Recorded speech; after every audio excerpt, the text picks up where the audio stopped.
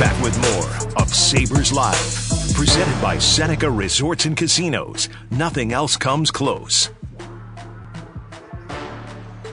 Welcome back to Sabres Live. Marty Biron in for Brian Duff and Dan Dunleavy in for Marty Biron. I love the shirt today. It looks great. I love the goat head, black and red, everything that's in the Sabres store. I wore my white puffy Arsenal sweatshirt in. Which they are playing today, They right? are playing today, and I love What this. is that? It's the most comfortable sweatshirt I've got. It's the Champions League yeah, qualifying PSV, or whatever? Yeah, PSV they're playing. Oh, really?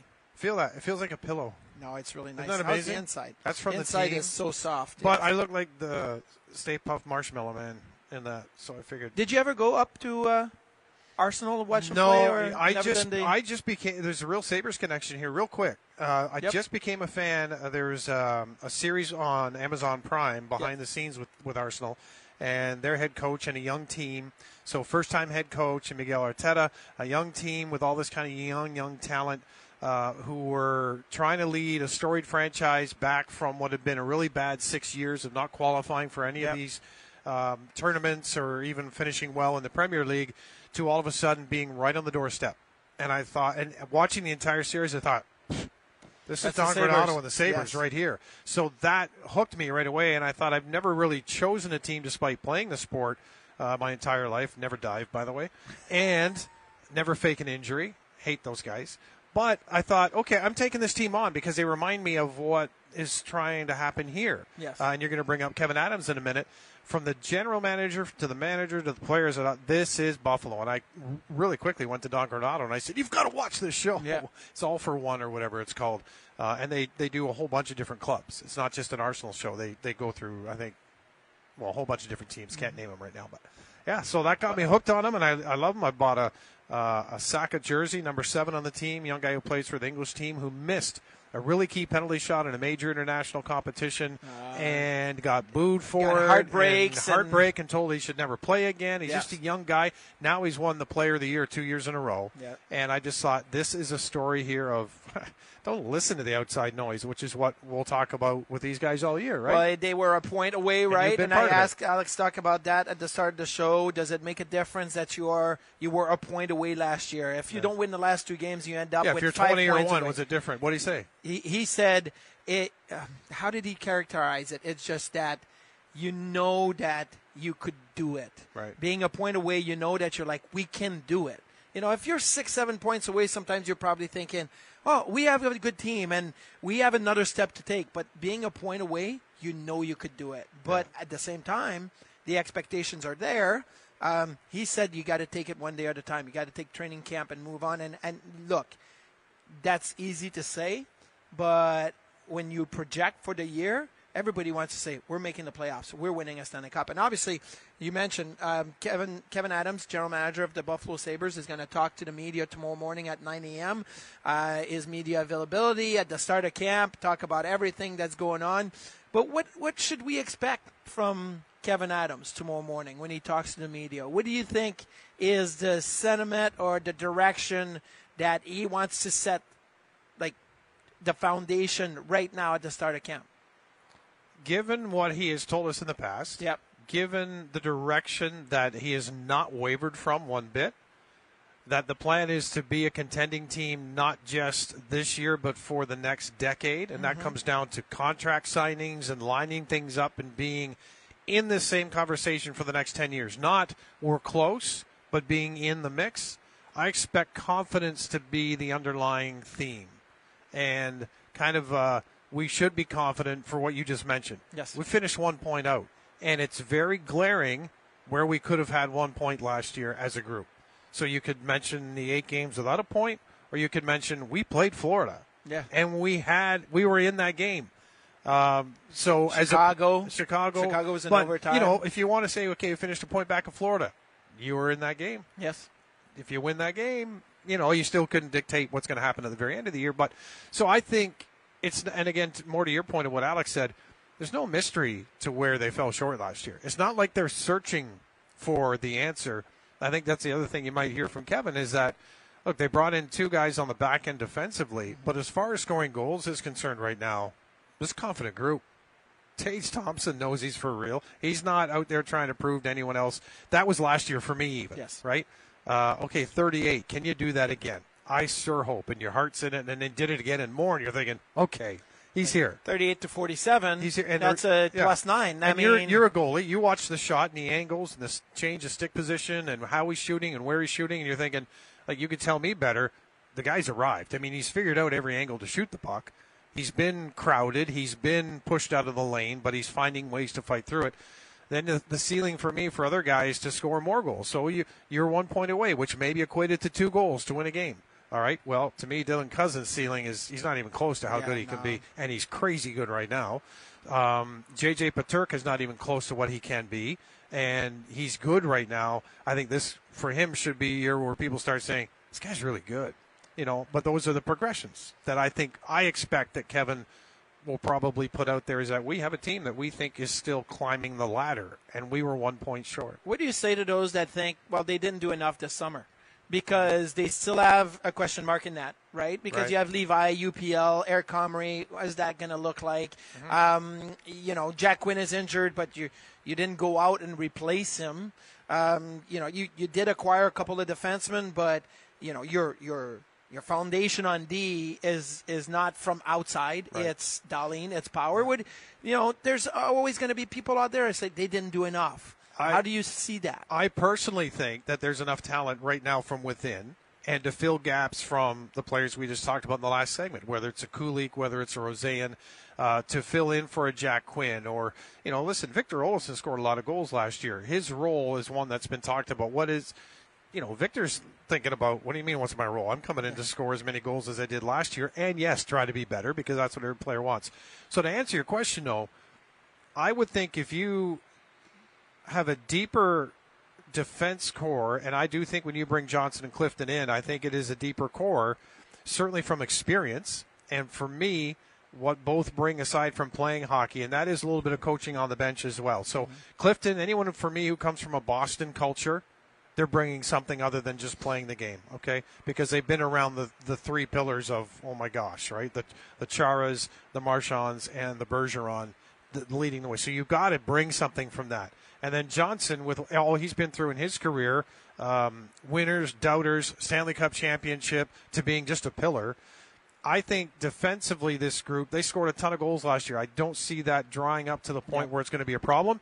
I do think the number of goals that they allowed last year should be something that they find a way, and it's not necessarily better defensive play, but it could be 1 or 2 things that maybe Clifton and Johnson just kind of are in the ear about with some guys. And I'm not talking defensive. Could be a forward. We need you here. When that happens, we need you back here. And that's a practicing. So I think the goaltending situation, to me personally, it gets better when you have a better defensive core in front, and you could talk to that better than I could.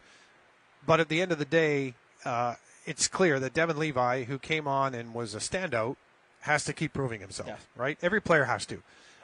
He has the better upside, I think. And in 3 years down the road, we can all agree that Levi is going to be the guy here in Buffalo and will carry, this team to great things. But is that this year also? Right. And for me, I'm not one who's quite given up on UPL. I mean, you played.